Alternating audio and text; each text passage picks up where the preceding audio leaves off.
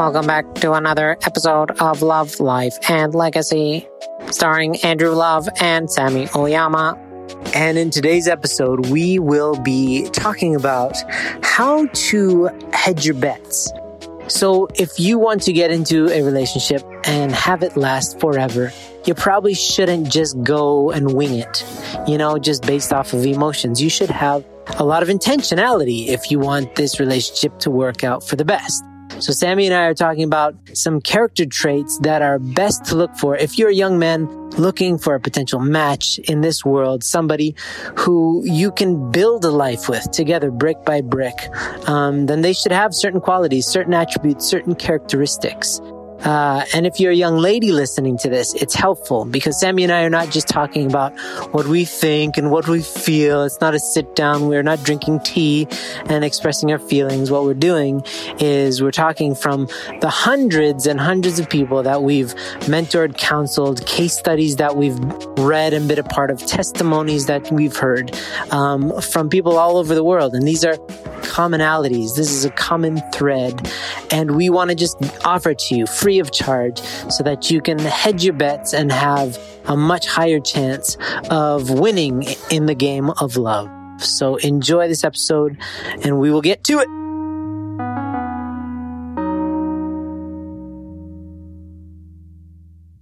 Hey, y'all. Welcome back to this podcast, the one and only Love, Life, and Legacy, featuring Andrew Love and my cohort, Mr. Samuel J. Uyama. Andrew, you look like a rapper actually right now. So I do. I look like LL Cool J back in the day. Mama said knock you out. You guys can't see the video.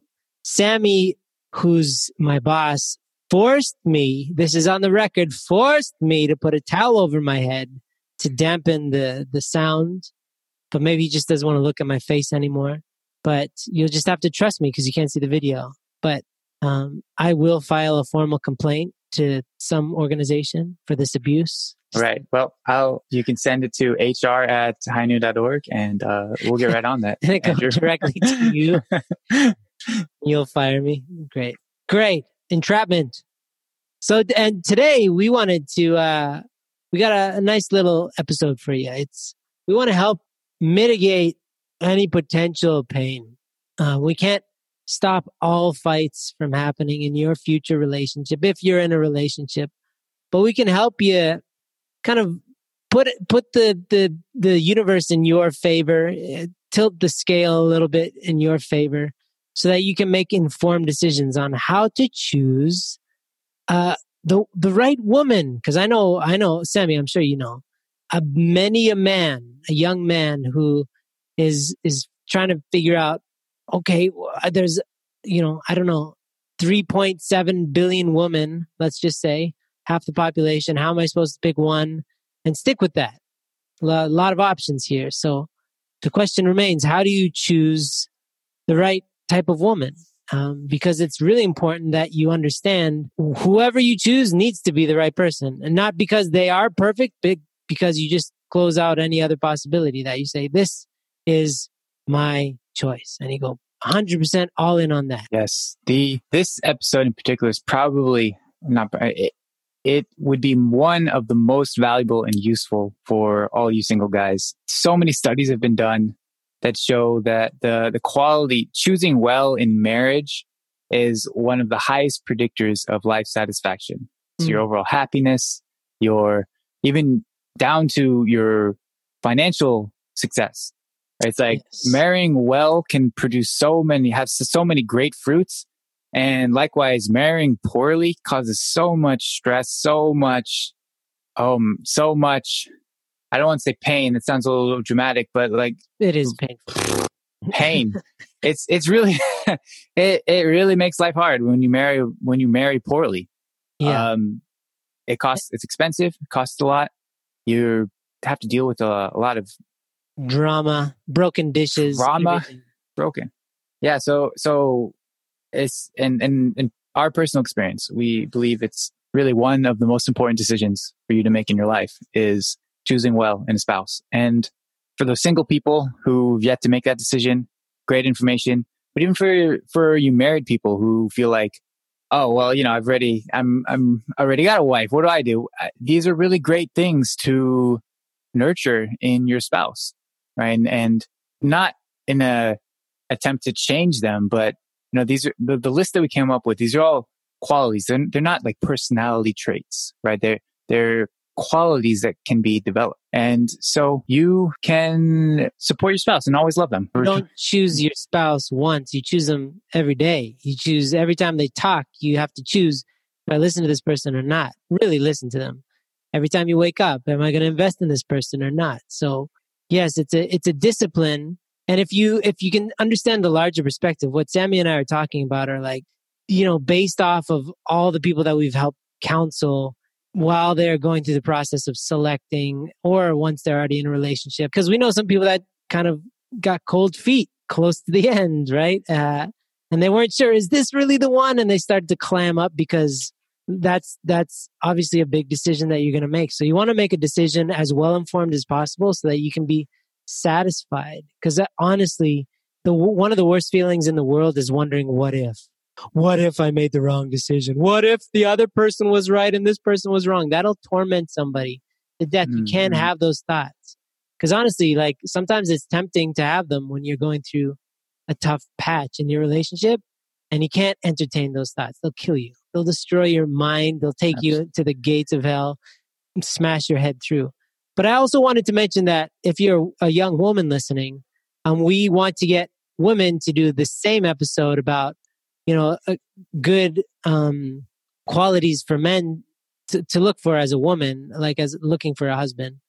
And if you are listening and you are a female, this is good to know that, this is what men really want. And this is not just Sammy and my opinion. It's also after a lot of reading and a lot of discussion with different people and a lot of counseling. So there's that. Let's just put that on the table.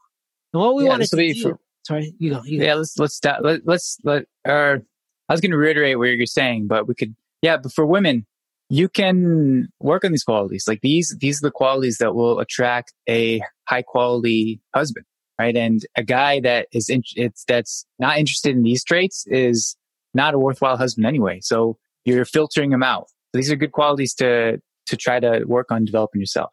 Yeah. Shall we jump into it? Yeah, I just want to preface by saying none of them are about how many followers you have on Instagram. Just spoiler alert. We did not include that. That did not make the list. It's close. That was my list, actually. I got to cross that out. Sammy would not have a wife. Really important. That was okay. Sammy probably didn't even have an Instagram account when he got blessed. There was no Instagram back then. Anyway. No. Those kind of vanity metrics, honestly, are what a lot of people put value into. Like they think, oh, this is important. It's completely useless. So we want to get into some qualities, some attributes that are actually useful, not just in helping you figure out a spouse, but like somebody that can be a partner in building a life with, like a vibrant life, right? So you can tell like the color of their hair and how cool their shoes are probably doesn't matter in 40 years from now, but other things will. And we want to get into those things. So Sammy, and these are in no particular order. We didn't write like top 5 and then we'll reveal the top of us. Came up with 5 really important points and they're in no particular order. Starting with Samuel L. Jackson Uyama. What you got? So just one of many I would say to look for is self-awareness. I think that's something that goes a really long way in a person, and just someone who understands their values, understands their character, understands like their goals, and is able to bring that to a relationship. And your marriage can be more than about just two people getting along, but it can be about what you're going to create together. And one of the things that necessitates that, or that prefaces that, is just knowing that, like, as an individual, what's important to you and what you want to see your life looking like down the road.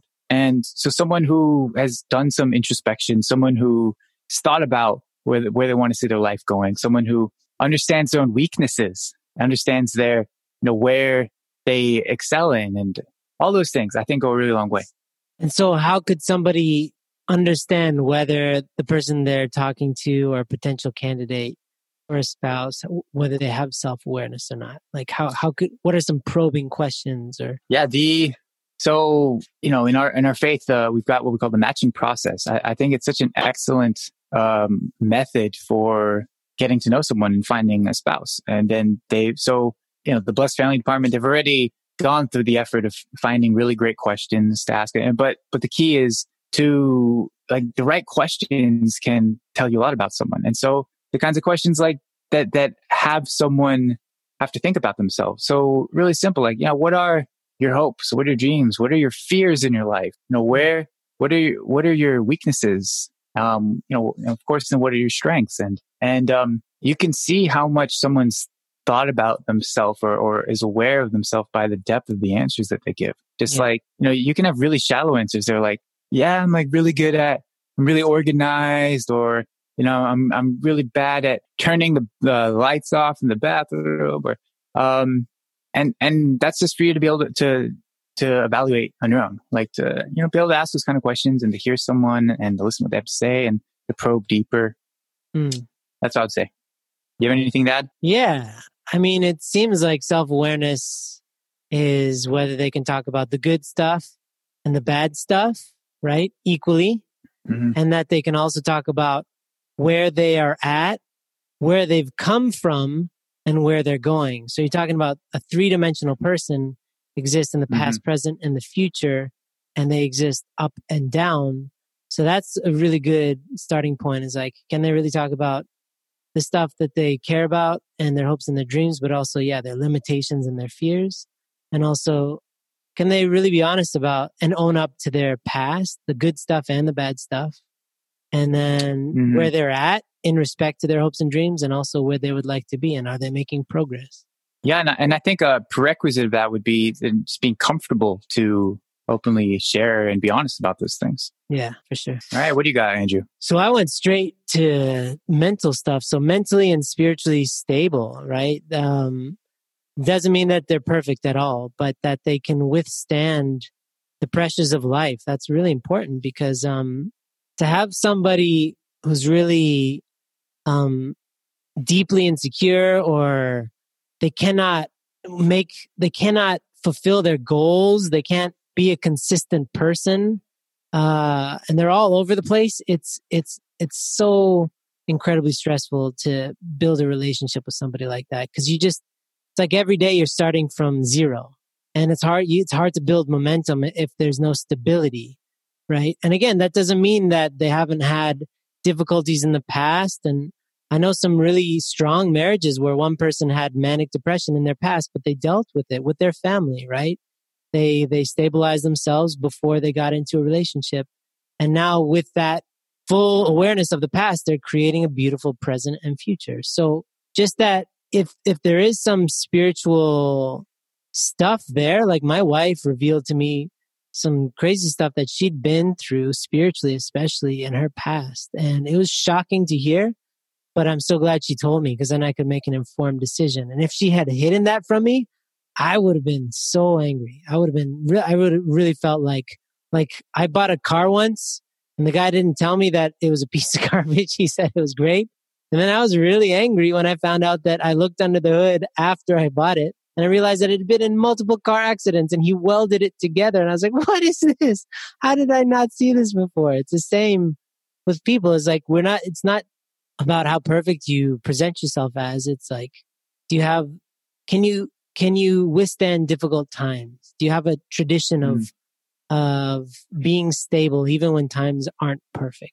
Because I know a lot of people who are too fragile, and if anything goes a little bit wrong, they fall apart. And then you have to start from scratch again and again and again. And it's doable. It just makes a lot of extra work and a lot of extra stress.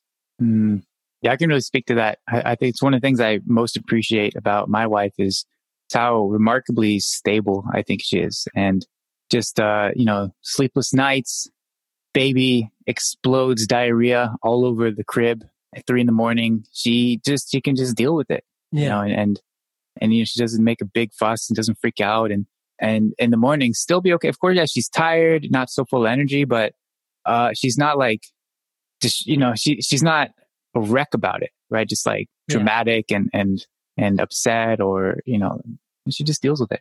Yeah. So one I had was that ties, into that is to, I was trying to think of the right word. What I came up with was proven. What I mean by that is that they have had experience of being challenged in different areas of their life. And what I'm thinking of is they've been confronted with their values and what's really important to them. And, they've had to value their values, right? And prioritize those qualities that are important to them over convenience or ease. And, even this can transfer also like faith, right? They've thought about, what is it that they believe in, or what is important to them, and also strength of character, right? Doesn't have to be some like really dramatic thing, like they went through some trauma and came out stronger, but they've had to measure themselves against something and had to display their stability, even like what Andrew's just talking about. What do you think? Yeah, absolutely.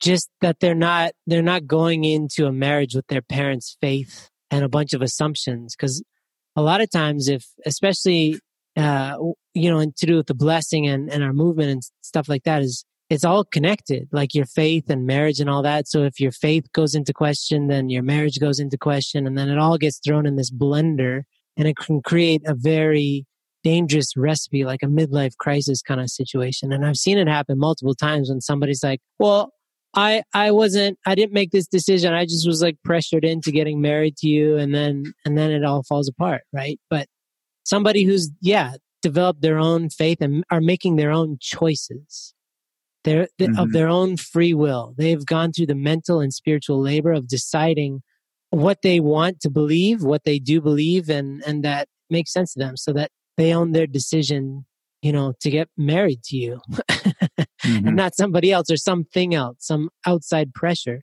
that doesn't work out very well. That actually, what you just said, it ties into another one that I wrote down. So I want to go into that. It's independent. I think that's such a valuable quality in someone. And, we start out as dependent, and I think the natural process and cycle of life is as we grow that we become more independent, and independent in practically in our ability to care for ourselves, also independent in our thinking. And like what you just said, we don't just walk through life with what our parents gave us, but we forge something for ourselves, and we think about, what's important to me. But also just having the confidence to figure things out and to deal with it, and not feel like you need someone to fix your problems or to save you, right? But you'll figure it out. And then I think the next natural cycle is interdependence, right? We're two independent people that they develop the relationship where they choose to rely on one another and they choose each other, not that you're in need of the other. And someone plays the role of the savior and someone plays the role of the saved. Where a lot of people fall into that trap because it's really intoxicating to feel really needed by someone, right? But I think it will get old really quick, and it's not the right ingredients for like a really vibrant relationship. Yeah. So they say it's a decent notion to consider that the best way before you get married to somebody, travel with them, right? Go through some difficulties with them and see how well they can handle themselves. But the same thing is like, I think it's really important for young guys and young gals at this, juncture in history to have kind of gone out into the world before they go into a relationship, right? So like that they've learned how to pay their own bills and, be self-sufficient in some way, whatever makes sense to you. But that pressure, being able to handle that pressure of striking out on your own and is really important. And to have somebody else that's done that too, that's, competent in life skills is like so super helpful. Because if they just go from, being dependent on their parents to being dependent on you, then it's almost like you inherit a child more than a spouse, in some senses, for sure. What you got? The next one is strong beliefs held loosely. So this is the idea of somebody, who's worked on their faith and figuring out who they want to be and how that fits in with the rest of the world. So faith really is a matter of like going deep within to figure out how you fit in the world and in history and making sense of all that. But then always and having a really strong foundation that like, yes, I've wrestled with some ideas. I've allowed myself to be wrong 1,000 times and allowed myself to be right 1,000 times. But also being willing to be open-minded enough to grow and to be wrong 1,000 more times and to be right 1,000 more times, right? And not being afraid to let your faith experience challenges and to go through that and all with dignity and not panicking, you know? So to have another person with deep faith helps so much. Honestly, like my wife and I, that's the one thing that's really kept us together. Truth be told, at the start of this year, we had the worst month we've had in a long, long time, in years. It's just like riddled with sickness and stress. And I told my wife straight up, we were like fighting a lot. And I was like, the only thing keeping us together right now is my commitment to the blessing. And it was like really harsh and she was shocked. But it was true. Like my faith that what we do within our relationship is a microcosm of the world. So if we break apart, how can we expect anything to stick together? Right? So even when I can't even like have a conversation because I'm so angry at you, I still believe in love over the long term. I believe that I can love you no matter what. And it turned out to be true, right? Without that faith, we could have easily separated many times, right? We have so many differences, but our faith, our common faith drives us forward so that we don't ride on the first emotion that we feel, but rather we kind of fall in line with the long view of what we believe. And the fact that we both have that allows us to like keep pace with one another. You know what I mean? If it was just me that's faithful and she's always struggling, oh man, I'd be like dragging a body with me everywhere I go, like a ball and chain. And the second part of that, I think, is really interesting. The like loosely held part, like the implications of that are like willing to learn new things, update their information, or update their beliefs based on whatever new information comes. Yeah. And I think that's an indicator of one, like humility is one, and also the confidence that your beliefs, they're not attached to your identity, right? That beliefs are just beliefs and they help you. And the more accurate they are, the better. They're not something that you squeeze onto as hard as you can because who you are as a person is dependent on them. Yeah. Right. So just the willingness to go into that scary territory of re-exploring, what does the world mean to me and how do I fit into it? Yeah. And doing it in a reasonable way, right? Because I know a lot of people that it's just, honestly, in this world, it's very inconvenient to believe in God because most celebrities don't, most cool musicians don't. And it's annoying sometimes because a lot of things about religion are extremely uncool and countercultural, right? But that doesn't mean that they're not true. And it doesn't mean that they're not going to serve you well in the long run. It might not serve you well in a conversation sitting around the coffee machine at some, I don't know, office function, or at school when your teacher's spouting off against some atheistic stuff. But at the same time, playing the long game in that respect and finding somebody that's also willing to do that too is so important, because all those haters and all this cultural stuff that we deal with, that doesn't matter for crap when you're really sick or when you're really happy or when you're having a baby. The only thing that matters are how you're able to manage the good and the bad and respect others and create a life of meaning and value, right? And so it's just really important that somebody has faith that they've worked on, but they're not, like Sammy said, they're not attached to the point where they won't budge, because that's when you become too orthodox and rigid, and then it stops being something that serves you, and it just becomes this, religion just becomes like this safe space from the rest of the world. Religion isn't meant to be used as a place to escape to. It's meant to inform us so that we can help change the world and make it a better place, right? We're not meant to escape the world. We're meant to make the world a better place. So if your religion is not doing that for you, you either don't understand it or it's not serving you well. So Yeah. What you got? Well, this is one you said that I think is really good. You said having a reasonable tolerance for stress or risk. I think that goes a long way. Yeah, just life's very uncertain, and there are times. I mean, hopefully not regularly, but inevitably there are times when you just go through crazy situation, and it's like really stressful situation, or maybe not even that. Just in the normal day to day stuff, like someone that just gets stressed out about, they can't find a good parking spot in Walmart, or they like make a big deal out of that. That's something to look at, right? But anyway, likewise, we're not talking about what to avoid, but it's something that goes a long way. Someone that they're able to handle stress well, or like they have a high capacity for it. And same with risk. Thresholds are really super important, because at scale, like over time, stress only amplifies. The older you get, the more responsibilities you have. And if you can't take it and your threshold is very small, it just means more stress.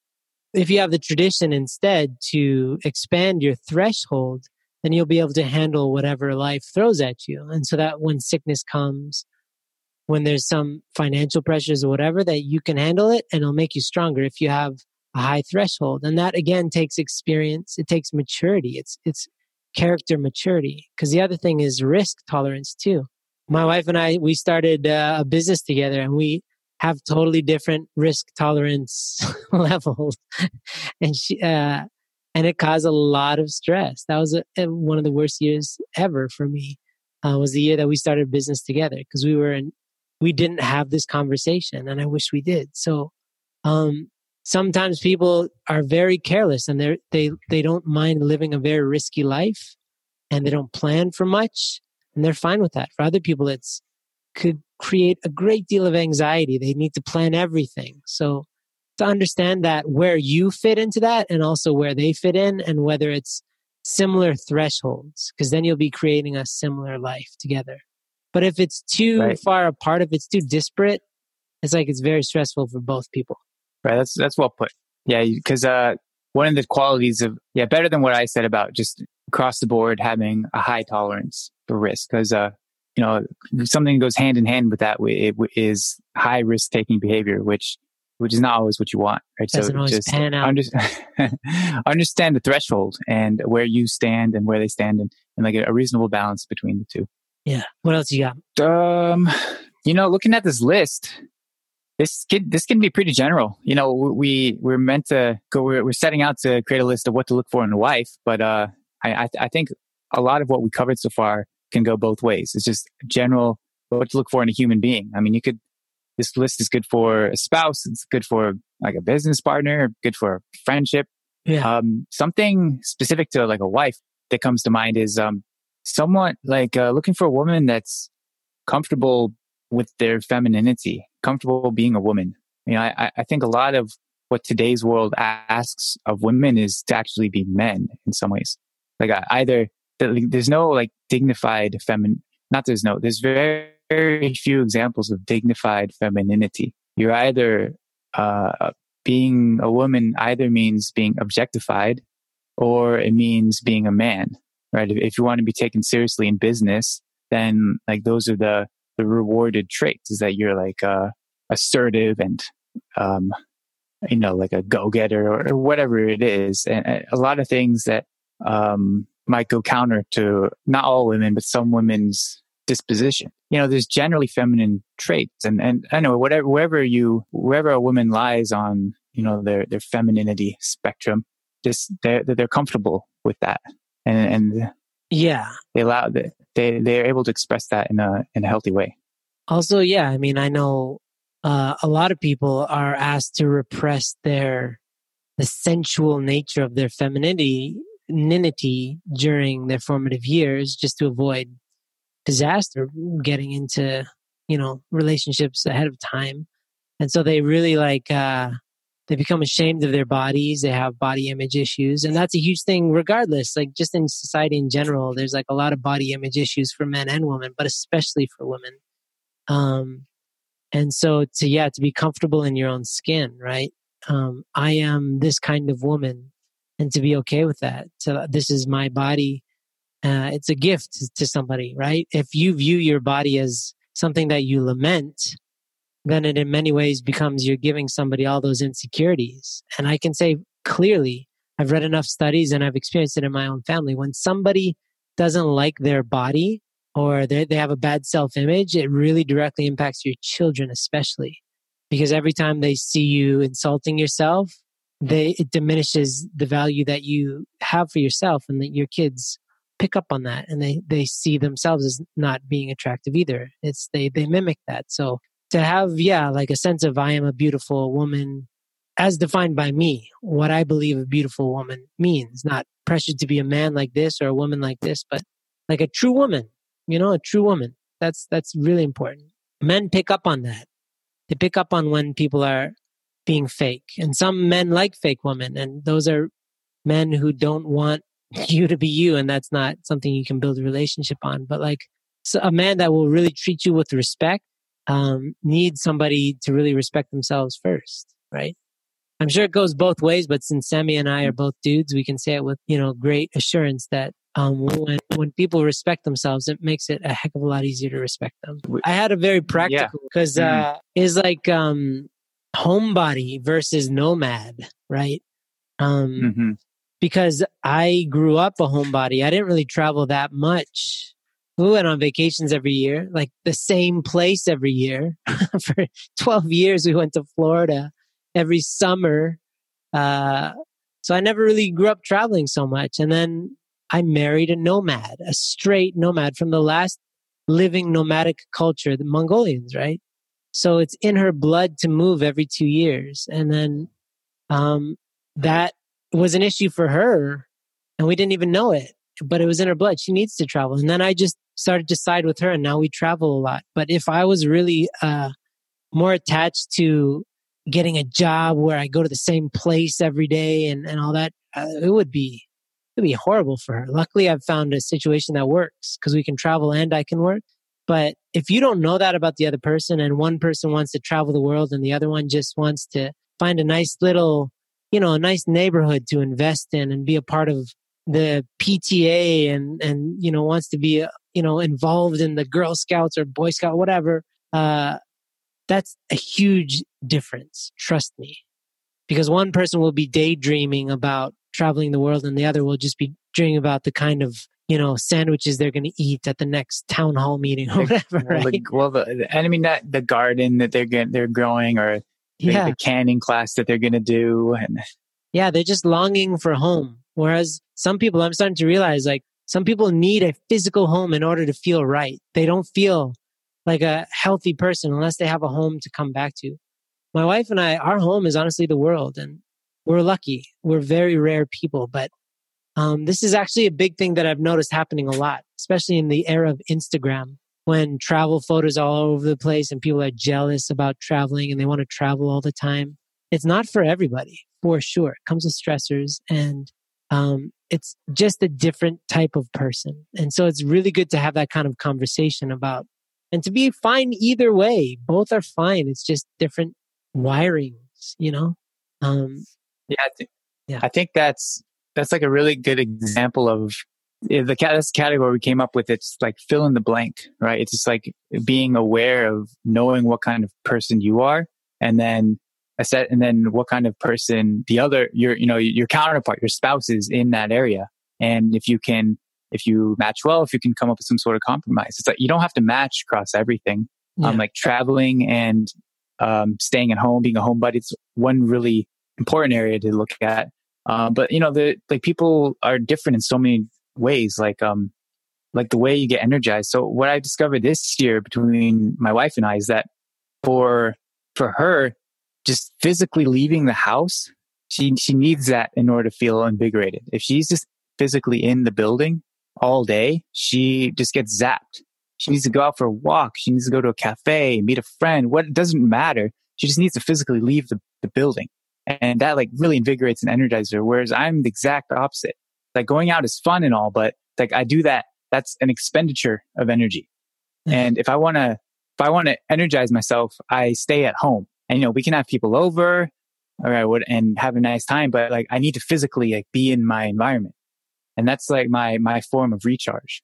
And there's an interesting, and this is an interesting discovery that we had this year. And it doesn't matter that we're completely opposite. It's helpful to know, and we work with that. So I really honor the request that she makes when like she wants me to watch the kids so she can go to a cafe for an hour. Because like she really needs that. Just staying at home all day with the children is really hard for her. And there's a million other different things, right? That what kind of person are you? What kind of person are they? And just being aware of how you can work together in that area. Yeah. Those are all negotiable. Like if you represent a unit that's like 1 inch and the other person represents a unit that's 1 inch, there's got to be a certain amount of overlap in order for it to be compatible, right? If it's like too far apart and they don't overlap at all, it just causes stress. It doesn't mean it's unmanageable, but if you're like that in pretty much every category, you're just like, going to be stressed, so stressful until you can find a way to make it work.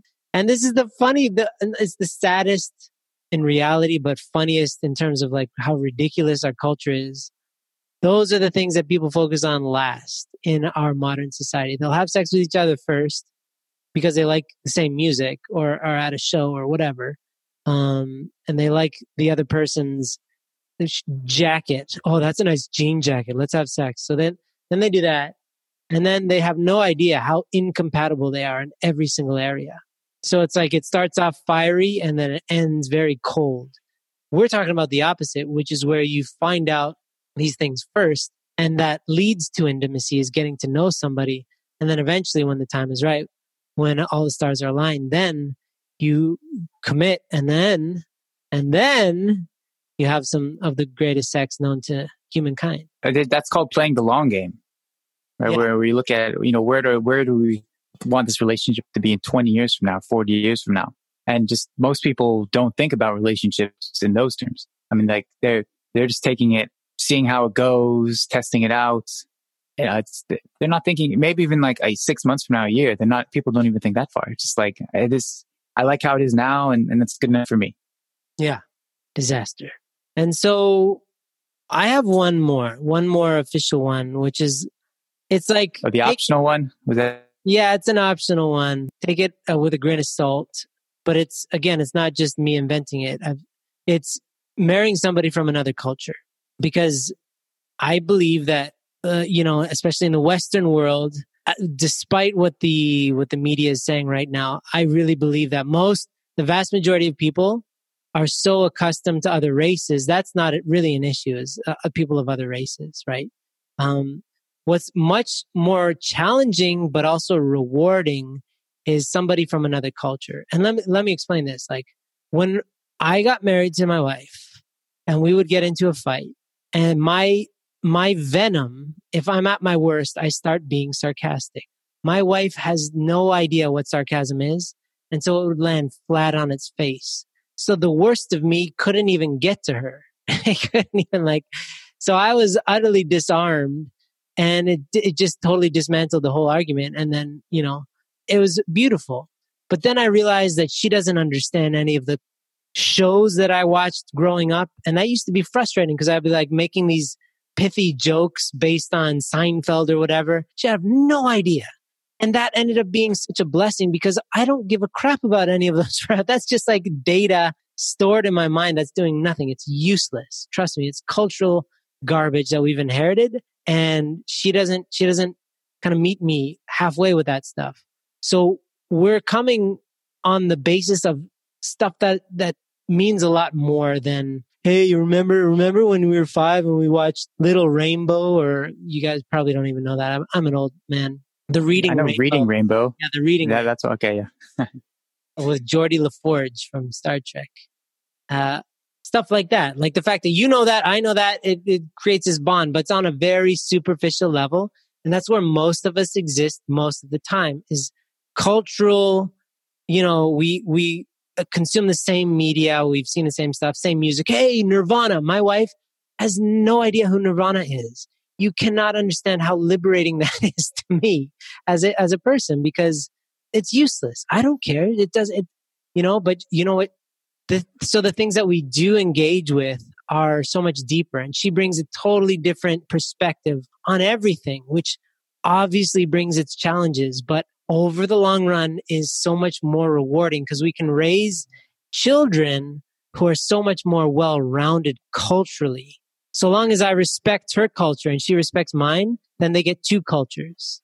That doesn't always happen, right? If I just say, oh, your culture's wrong, mine is right, then my carrots, they don't get the benefit. But I think watch out for those carrots. You gotta make sure that we tend to hang out with people like us.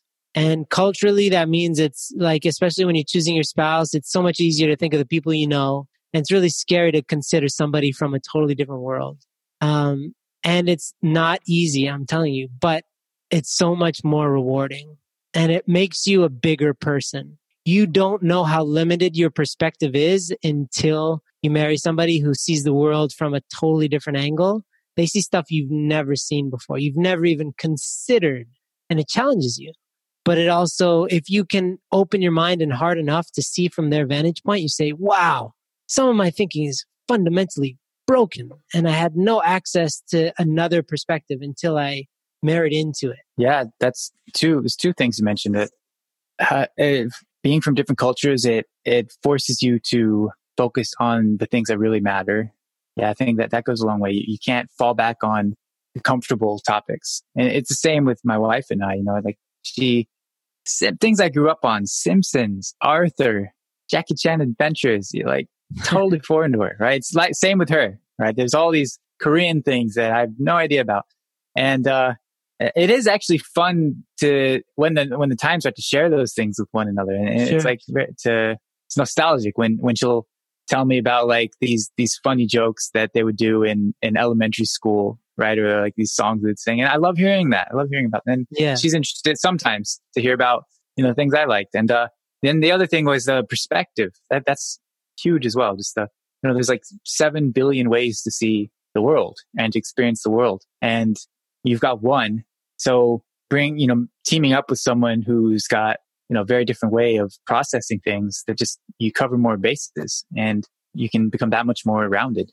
And I think, it's not the worst thing, but, maybe the most boring thing you could do is marry someone who grew up in the same town, went to the same school, got the same summer job as you. Yeah. And studied the same thing. And, it's like you have the same perspective, basically. And there'll be differences, of course, like family cultures. It's rare that two families have the same culture at home as well. Right. But, and this culture thing can play on different levels. There are people who grew up in big cities, who grew up in small towns, who grew up with lots of siblings, who grew up as only children. And all these things give you a really unique perspective that can be valuable to experience. Mm-hmm. Yeah. Yeah. Again, it's like, it's really, I can see that, if you look into the world, things are becoming polarized because people are only consuming the information that they're comfortable with. And when you have a group of people doing that, then it drowns out the potential of an honest conversation. But like the whole, True Father, Reverend Moon talked about this. Like when you marry enemy country representatives from enemy countries together, if they're really strong and they have a strong foundation of wanting to see a positive outcome, then what you do is you just start to brick by brick take down the barriers that disables people from being able to see each other as people, right? Like you just see, like Korea and Japan, right? They were always at war and they were just like, they dehumanizing each other. Oh, that's not a person, that's a Japanese, or vice versa, right? And so he started marrying them together. And I can really see it that as a Western person, I think I'm open-minded until my wife starts talking about, the kids are sick. Here's how we help people get healthy again in Mongolia. And I'm like, you do what now?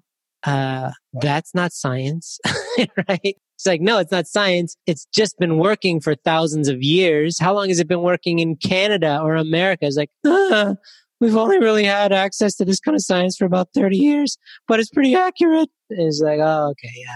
Right. So it's just like, it obviously brings challenges, right?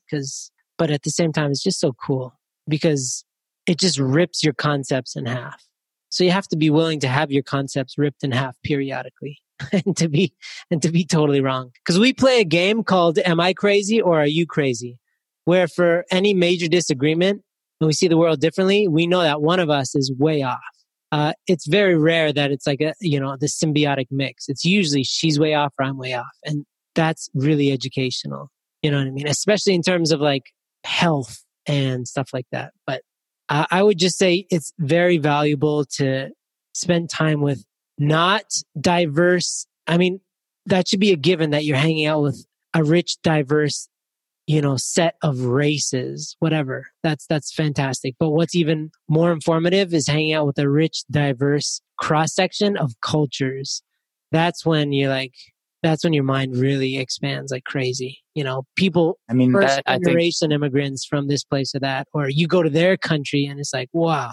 That's like the implication of like why people say, oh, you should have, multiracial friends. Yeah. It's not the skin color. That's just like what you're looking at. It's actually about the culture that the implications of where they're from and what they've experienced. Yeah. Yeah. Yeah. So, I mean, that's an aside that I thought was really important because it's come up, and I see that I had a really good conversation with this guy, who's now in his 60s. And he was like, when he was really struggling with his wife, he would just want to have a conversation with a Western woman who really got him. And then he realized that was almost like an emotional affair, that he just was so frustrated because his wife didn't get his cultural references. But it's when he was being a baby that he wanted to be really understood, by a woman in that way. So definitely it's not always smooth sailing, but it makes you a better person. It makes you a stronger person. It makes you more open-minded and open-hearted person, in my opinion, to marry somebody who's totally different from you.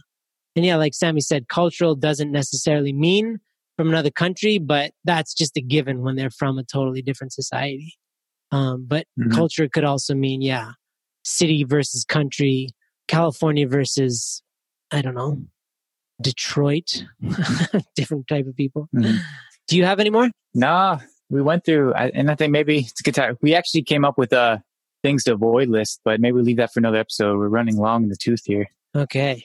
Yeah. So we hope this is helpful. We'll keep on, scratching at finding the best ways to help you show up prepared. Because the point is that no decision is a perfect decision. You can't know everything about your spouse and whether they're absolutely perfect for you before getting married, before committing, because to be honest, they don't know themselves 100%.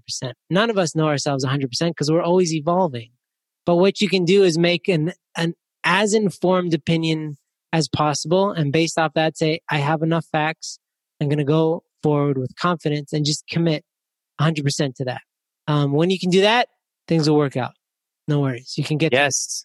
Then commitment, that word just flagged me. So when you make that decision, when you're committed, I mean, you got to be all in at that point. Actually, Andrew, you mentioned this earlier in this episode about once you're committed, then you got to give up that, what ifs, how the danger of, could I have done better? You got to throw all of that out the window. Yeah. Right. We hope this is helpful. You're not going to get a perfect bullseye in all likelihood. But it's fine. The relationship you're in is perfect. And the most rewarding thing you can experience is to make that relationship special and an incredible experience. Yeah. How about there's no such thing as born perfect. There's no such thing as perfect from the start. There's only the perfection of process, right? The process is what makes something perfect because it'll never be perfect or fully formed because everything is always changing. But the process that you go through of being committed to making things as good as possible, that can be perfect, right? Just in appreciating what you have. And in order for that to happen, you really have to close off any possibilities. And in order for you to comfortably do that, you have to do your due diligence ahead of time. But if you do that, honestly, it's possible. This is not like, we're not speaking from some crazy psychedelic, we're not on an ayahuasca trip talking about our experiences. We're like living it. And we're also modeling what we're talking about from Uncle David and Mitsue, from the people that we're plugged into that are living this stuff. that you will experience many more highs and longer lasting and the ultimate high of oneness if you go through what we're talking about. You can chase after these little highs, you know, the porns, the hookup culture, all this stuff, but it's proven to lead to more isolation, more loneliness, more disconnection, and all that. It's just proven. People kind of know this intuitively, and now it's, you know, statistically true, but there's still the temptation to not go the difficult route because it doesn't give immediate joys all the time on demand. You got to work for it. But in the end, it will lead you to the ultimate joy. We can say that with certainty. Right. Thank you. Hope you guys got a lot out of this episode, and we'll see you next time.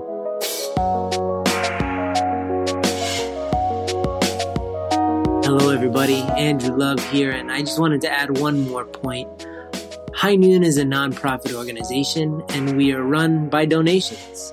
And although we've been doing okay thanks to the massive generosity of our founders, the Wolfenbergers, we want to expand higher. We want to make a global impact. We want to reach every family. We want to change the culture.